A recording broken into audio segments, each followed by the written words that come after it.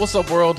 Welcome back to another episode of Just Grow It, the podcast. I'm your host, Big City Gardener, and today we are talking about the stratification process. We're going to talk about warm stratification and cold stratification and the method or process that you can do to basically recreate both of these conditions. You'll just change one thing.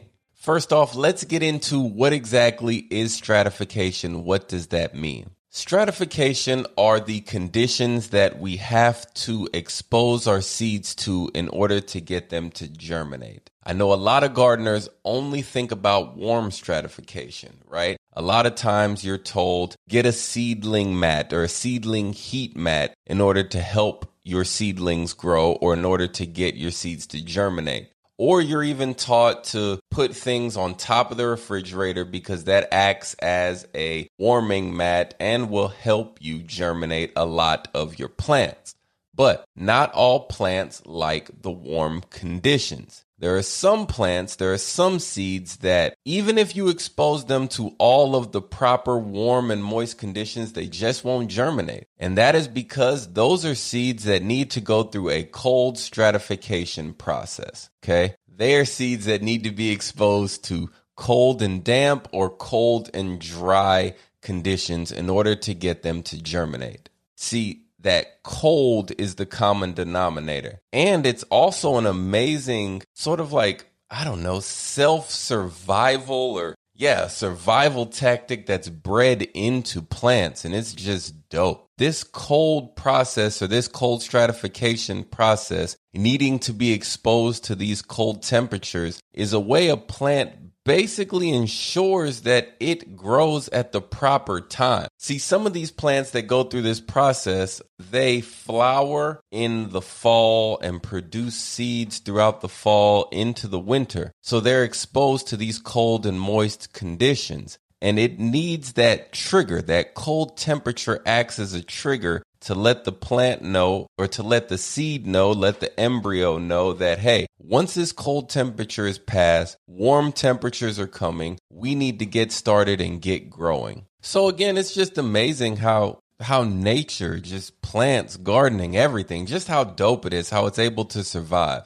Okay? So cold stratification, like warm stratification, can easily be reproduced with a paper towel, a plastic bag, and some seeds.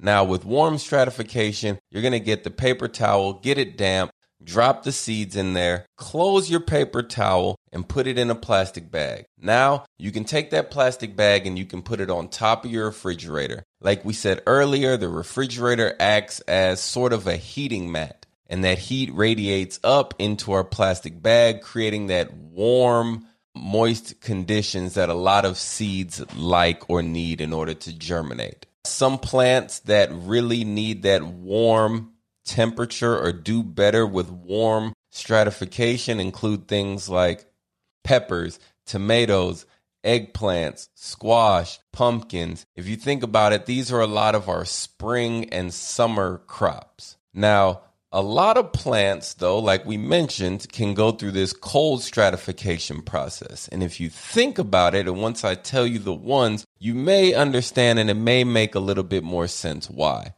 Plants that fall into this cold stratification category include things like milkweed, butterfly bush, St. John's wort, coneflowers, some marigolds, catmint, certain hibiscus, lavender, verbenias. But the number one plant that I kind of struggled with until I realized that it needed this cold stratification process was spinach. I had a hard time getting spinach to germinate for years until I realized that if I simply soak spinach seeds, put them in a cup, pour some water on top of the seeds, and put that cup in my refrigerator and leave it in there for 2-3 days, that my germination rates when I planted that spinach were through the roof. So remember that. Some of the plants that you're trying to grow, they may not germinate because you're exposing them to the wrong temperatures and wrong conditions. That's it, man. Hopefully this was informative. Hopefully you enjoyed it. Hopefully you can get your spinach to grow. Now, and we'll have less people saying that they can't get spinach to germinate. If you found this informative, send me an email and let me know what else you would like to hear me talk about. The email address is igrow@bigcitygardener.com. And as always, tell a friend, leave me a like, a review, all that good stuff. Until next time, don't forget to just grow it. Before I let you go, I need you to do more than one thing. First, I need you to like, comment, subscribe to the podcast. Second, I need you to tell a friend or two about the show if you enjoyed it. And if you have anybody you think I need to talk to, I should interview, send the name over, put it in the comments, or send me an email, igrow@bigcitygardener. And check me out, man, on Instagram and on all social media platforms, Big City Gardener. We out. Oh, almost forgot. Just grow it.